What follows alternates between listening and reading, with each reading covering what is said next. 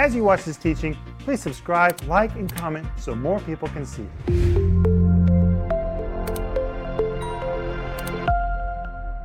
Hi, everybody. Welcome to the home group tonight. My name is Paul Renner. My father, Rick Renner, asked me to lead the home group, and I am so glad that I get to be here with you. Please write in the comment section right now and tell us where you have joined us from. We are together in the home group. This is a home group. It's a time for fellowship and conversation. Talk to us, talk to each other during the home group tonight. Along with me here is my mother and Joel. Hi. Hi, Paul. We're so glad you're with us, and we're glad that Joel's with us. Oh, thank you, Mama, and I'm glad to be with you. There we go. We went full circle. All right. I am very, very glad to be with you guys. It's truly a joy to study the Bible. What else would we like to study? The Bible. The Bible is such a gift from God. Oh, it's the stability of our heart. It really is. The Word of God is truly a blessing that He gave this to us. And I'm so glad I get to study with you and with you. I heard somebody say this. I don't know who said it, but they said, if your Bible's falling apart, your life isn't. Yeah, that's right. And if you need prayer, please call us. We would love to pray with you. Just call us at 1-800-742-5593 or email us at prayer@renner.org. We believe in the power of prayer, don't we, Mama? Absolutely. And we see miracles when people pray. That's right. Hey, and don't forget to comment, to like, to share this video with other people. Easter is extremely important to our Christian faith. It really is. And more people need to hear about it. There are so many people who don't know the Easter story, who don't even know about Jesus. They need to hear about Jesus. Jesus is coming back soon, and the rapture is going to happen. It's going to be marvelous when Jesus returns. And as many people as possible need to hear the story of Jesus, our Savior. Amen. We're talking about Easter today because that's what my father's talking about in his daily program. So today we'll be talking about Jesus' meeting with Pilate and with Herod. But you need to now there are several options here because he's written quite a bit about Easter. You can open up Sparkling Gems number 1 to April 17, 18, and 19 today, or you can open up the book Paid in Full, which he actually reads from while he's in Israel, in Jerusalem during the stand-ups, or if you don't have any of those, you can download the study guide for free. That's right, or you can get the whole series. These kind of come together, but this is for free today, and it's 165 pages. It's a mammoth study guide. That's giving a book away. It really is. 100%. But I'm reading through this before we start our home group, and I have to tell you, it is so fulfilling. There's so much information here. Historical, Bible verses, Greek words, very interesting questions. We're going to ask a few of them tonight. But it is really fun. You can get this right now on our website for free. Now, I've said it before, but if you have never downloaded a study guide from our website, renner.org, this is the one to download. This is the one you've been waiting for. You think, you know what, all this, go to that link or go to that link, leave the home group or follow the link. This is the one to get. You want to go to renner.org to download this study guide because, first of all, this is a big one. This is like a book-sized study guide. It's not the only one that's book-sized, but this is the big one. And it's about Easter. Easter is central to our faith. And it's not just Easter. Sometimes when we say the word Easter, what comes to your mind first? Now, unfortunately, when we say the word Easter, to many people, the first thing that comes to your mind could be Easter eggs or bunnies or an egg hunt or something not really related to the death and resurrection of Jesus. When we talk about Easter, the first thing that should come to our mind is the resurrection of Jesus. Because when Jesus was raised from the dead, in that moment, he proved to his disciples and to us today that everything that he said was true. If Jesus was not raised from the dead, there would be no point in any of it. But the fact that Jesus was raised from the dead, and I say the fact because there were witnesses. Jesus came and spoke to his disciples after he was raised from the dead. Even very well-known places of Scripture like the Great Commission, teach all nations, Matthew 28. Go therefore and teach all nations, baptizing them in the name of the Father, the Son, and in the of the Holy Ghost. This was Jesus speaking to his disciples after his resurrection. And there are so many other things that Jesus said to his disciples after his resurrection. We have proof that Jesus was actually raised from the dead. And if that is not enough proof to trust in him, I don't know what else you need. That is enough proof to trust in him. He was dead and he was raised from the dead. There's proof that he was dead, and there was proof that he was raised from the dead, and that's why we celebrate Easter today, because he is Lord. Jesus is Lord. Let's say it together. Jesus is Lord, and he is risen. Amen. And Paul, I just have to read this out of 1 Corinthians chapter 15, because it's exactly what you're saying. And the Apostle Paul wrote by the inspiration of the Holy Spirit, "And if Christ is not risen, then our preaching is empty, and your faith is also empty." Yes, and we are found false witnesses of God, because we have testified of God that he raised up Christ, whom he did not raise up, if in fact the dead do not rise. For if the dead do not rise, then Christ is not risen. And if Christ is not risen, your faith is futile. You are still in your sins. Amen. And it is so important that we just say, because what we're doing is we're establishing the truth. And I know, probably in your life already, I know in my life, there have been enough trouble in my life that there have been times where I said, I need the truth right now. And the truth right now is Jesus is risen from the dead. He's my Lord. He's my Savior. And what Paul is saying is, this is the anchor of our faith. The Apostle Paul said, if he's not risen, then our faith is futile and you're dying in your sins. But we know, Paul, just like you said, we know he is risen. Our faith is not in vain. Amen. And I'd like to ask you to do a few things this year. We often get together for Easter. We often get together for Thanksgiving, and at Thanksgiving dinner, we ask each other, what are you thankful for this year? And everyone around the table, at least that's what we do in our family, everyone around the table says, I'm thankful for, and you say a few things that really were significant to you this year. Well, take time, please, to celebrate Easter. And when you celebrate Easter as a family, take time to share your testimony. There are things that we do regularly.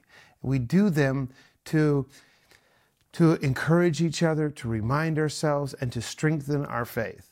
Share your testimony with your children. Share your testimony with your family. Be bold enough to say, this is what Jesus did in my life. And when you share your own experience, there's so much strength, there's so much power in that. It's so convincing when someone says, this is what Jesus did for me. When you're bold enough to say that, that actually raises a question in the hearts of other people. Why are they that bold? Why are they so confident? What actually happened in them that they're so confident, so bold to say, this is what Jesus did in my life? Share your testimony. Please share your testimony with your children. Please share your testimony with your family, with those who you work with. Take time to tell them what Jesus did in your life. And who are you looking for? So many people are still looking to the cross with Jesus crucified on the cross. But that's only part of the story. Jesus was raised from the dead. In Matthew 28, we read how Mary Magdalene and the other Mary came to see Jesus. And in verse 5, Matthew 28, verse 5, the angel answered and said unto them, Women, fear not ye, for I know that ye seek Jesus, which was crucified. Very interesting. The angel knew exactly who they were looking for. You seek Jesus, which was crucified. He is not here, for he is risen. Let's say it together. For he is risen. Is risen. Amen. Father God, I thank you that you're risen and that you are alive today in our lives in the name of Jesus. Amen. Amen. There's so much strength and encouragement that we receive when we get to talk about our salvation and about Jesus who is risen. So let's get back to the daily program. I know that we got a little bit excited talking about the resurrection of Jesus here, but let's get back to the daily program where we're actually talking about the fact that Jesus was at Pontius Pilate's palace, and Pontius Pilate sent him to Herod to be judged because during the conversation, Pilate discovered that Jesus was a Galilean. And Herod was the one responsible for that specific area or that specific territory. And at that moment, Herod was in Jerusalem. So instead of taking responsibility for the judgment of Jesus, Pilate decided to send Jesus to Herod to shift the blame or shift the responsibility. If Herod's here, this is not my business. I should not be the one making decisions about this matter. I'm going to send him to Herod, let Herod make the decisions. So Pilate, it's important, there are a few stories here happening at the same time. There's the story of the death and resurrection of Jesus. There's the story of the Jewish community at that time, which was unhappy with Jesus, and the high priest, which was trying to regain people's attention and power and bring things back into the norm. Then there was the story of perhaps them wanting to overthrow Pilate and change the political regime of that moment, of that time. So there's several things going on at the same time that all kind of met together at the crucifixion of Jesus. So here, instead of Pilate taking responsibility for the judgment of Jesus, he shifted it over to Pilate. Luke 23. Shifted over to Herod, you mean? Shifted it over to Herod. Luke 23, verses 6 and 7. When Pilate heard of Galilee, he asked whether the man was a Galilean. And as soon as he heard that he belonged to Herod's jurisdiction, he sent him to Herod, who himself was at Jerusalem at that time. Luke 23, 8. And when Herod saw Jesus, he was exceedingly glad, for he was desirous to see him for a long season, because he had heard of many things of him, many things of Jesus, and had hoped to have seen some miracle done by him. So Herod had heard of Jesus. Now, I'd like to point out that this is pre-internet, pre-social networks. And if you had heard of someone by that time, it means that people had been talking quite a bit. Now, we know that Jesus was well known in that area, especially in the area of Galilee. And that Herod wanted to see him and wanted to see him do a miracle. But his motives were not pure. It's not the same thing as someone who looked to Jesus as a Savior, saw a miracle, received a miracle, and believed on him. Not quite the same thing. Herod wanted to see Jesus do a miracle almost as if a magician would perform some kind of magical performance. Herod didn't look to Jesus as a Savior. He looked to Jesus as someone who would perhaps do something spectacular and entertaining. But this is not Herod the Great, of course. This is one of his sons. And Jesus' name was a household name in the Herod household. They heard Jesus' name quite often.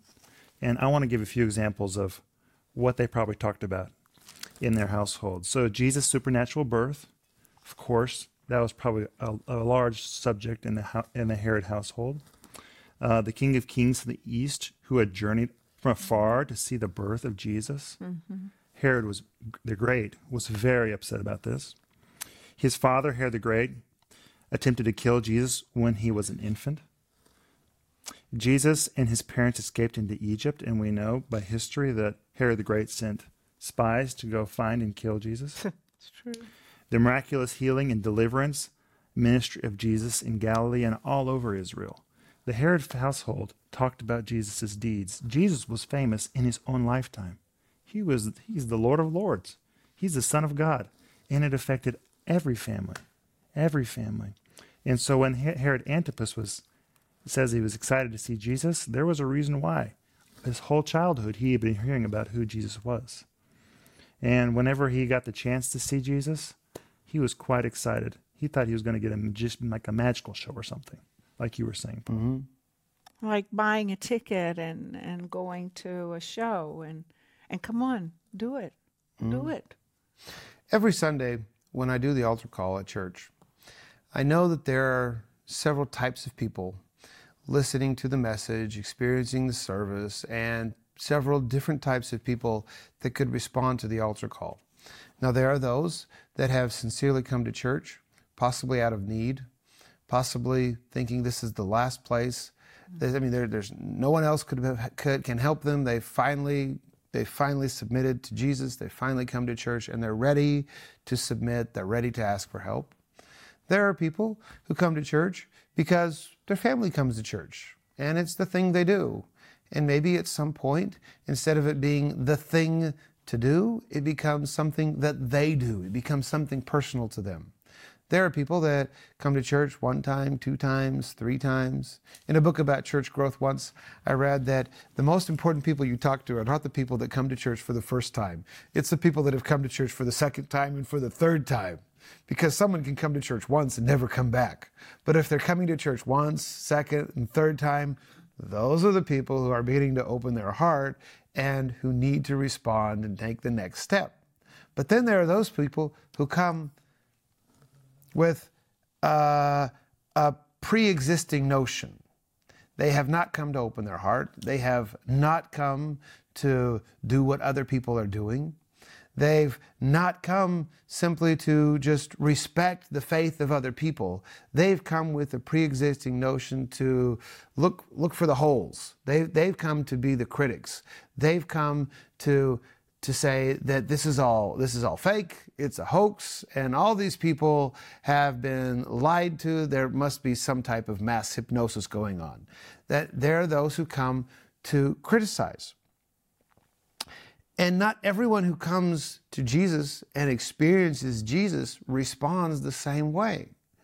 Now, you may think that if I had just seen Jesus, or maybe if Jesus would show up and I would have seen him myself, if Jesus would speak to me personally, then I would know.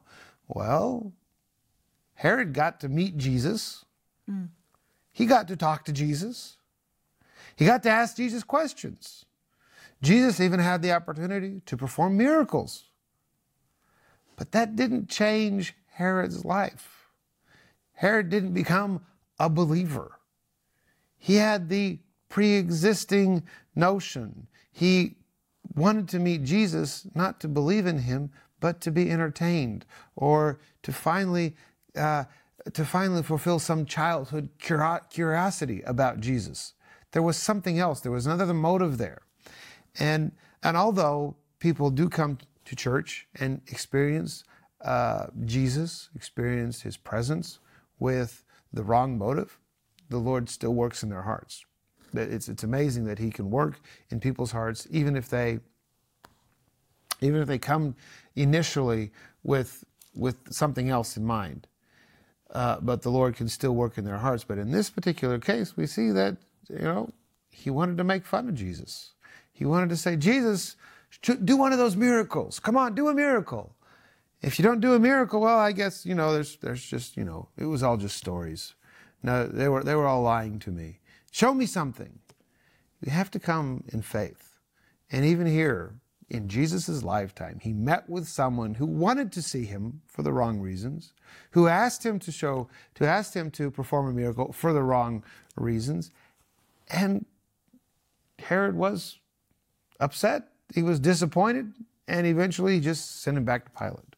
Well, we talked in yesterday's home group, that Jesus had a peace. He put his trust in the Father. He didn't have to prove himself who he was to Herod. He knew who he was in the Father, and he had his peace there. And I think it's very interesting that the Bible says that Herod, he questioned him, Jesus, in many words, but he answered him nothing. That's exactly the same thing that happened with Pilate. Jesus didn't have to prove himself to humans. He knew who he was. And the chief priests and scribes stood and just started to accuse him because they didn't do what they wanted Jesus to do. But Jesus didn't play along. Jesus refused to perform, even though everyone was excited to see something. And he continued to remain silent in front of Herod and his accusers. And they continued to mock him. Verse 11 says, Then Herod, with his men of war, which means men of troops, treated him with contempt and mocked him arrayed him in a gorgeous robe, and sent him back to Pilate. Which is mocking. I mean, why would you do that? Only to mock somebody. And it's just terrible to treat the King of Kings, Lord of Lords like that. And it's very sad to hear that that's how Herod treated Jesus. But Jesus had complete authority. If you ever feel like you've been in the situation where you didn't know how to respond, or someone was trying to have fun at your expense, now this often happens sometimes, especially when you're in the company of people who have pre-existing idea that people of faith are stupid, people of faith are just not quite intellectually all there. Perhaps you're in a situation where people already have all their arguments lined up, and it seems like whatever you say or however you respond, you're just jumping into the next trap. You're just jumping into the next argument that you don't know how to respond. Maybe you're not so good at responding to people in stressful situations, and 5 minutes later, the next day, you think, you know what, I know what to say. I just couldn't respond when I was being questioned like that. I was in a situation like that once, and I just felt like there's no point in this conversation. Regardless of whatever I say, the gentleman I'm speaking to is just going to, he's just going to tell me his pre-prepared answer why all Christians are stupid or why all people of faith are dumb. I mean, he has this notion. He's going to keep it going. This is why he wants to talk. He wants to talk to me this way, and there's going to be no discussion here. I'm sure that many of you have been in the same type of situation, particularly right now. I'd like to speak to those people who are in school. Perhaps you're in the type of situation where you know that the people that you're supposed to be learning from, you cannot have a discussion about faith or certain topics you just cannot touch, because then immediately you'll be on the bad list. The Lord was in that situation. He understands exactly what you're experiencing, and he can guide you so that you can either speak. The New Testament tells us to not worry about how to respond when we're being questioned. So that could mean that you may not really respond at all, like Jesus, or that could mean that he'll give you the right things to say in that particular situation. Jesus understands the situation that you were in. That's encouraging to me. When we look at the story of the death, burial, and the resurrection of Jesus Christ, there's so many things that we often just simply look over as part of the story. But if you try to put yourself in the story, then all of a sudden you realize there's so much there that's applicable for each of us today. You know, if your very presence in the face of someone that's standing for evil is still a witness. Amen. If you're against what they're doing, maybe you make your case, but then they go into all their arguments and you say nothing. Your very presence is a statement that what they're doing that is wrong, and it at least it's something to guide them into some kind of truth, because the Bible says if we don't stand up for truth, it's like we're agreeing with a lie. So we must stand up for truth, because people need to know the truth. People are believing lies. And if we who know the truth don't speak up for the truth, don't make our presence known, then how is anybody going to believe the truth if we who know the truth don't speak the truth? Amen. Wow, this is so wonderful. So good to be with our home group. Yeah, it is. Just wonderful. Can we pray together? Yeah, Joel, please pray. Father God, I just thank you for this wonderful time of studying your word. I ask you to give us understanding, wisdom. Father God, you said if we ask for wisdom, you'll give it to us. And I ask you to be with our home group this evening. I ask you to bless our home group, bless their households. If there are any unbelievers in our family, Jesus, I ask you to do a work in their hearts. Amen. In Jesus' name, amen. Amen. Amen. See you tomorrow. Bye-bye. If you enjoyed this teaching, please subscribe, like, and comment so more people can see it.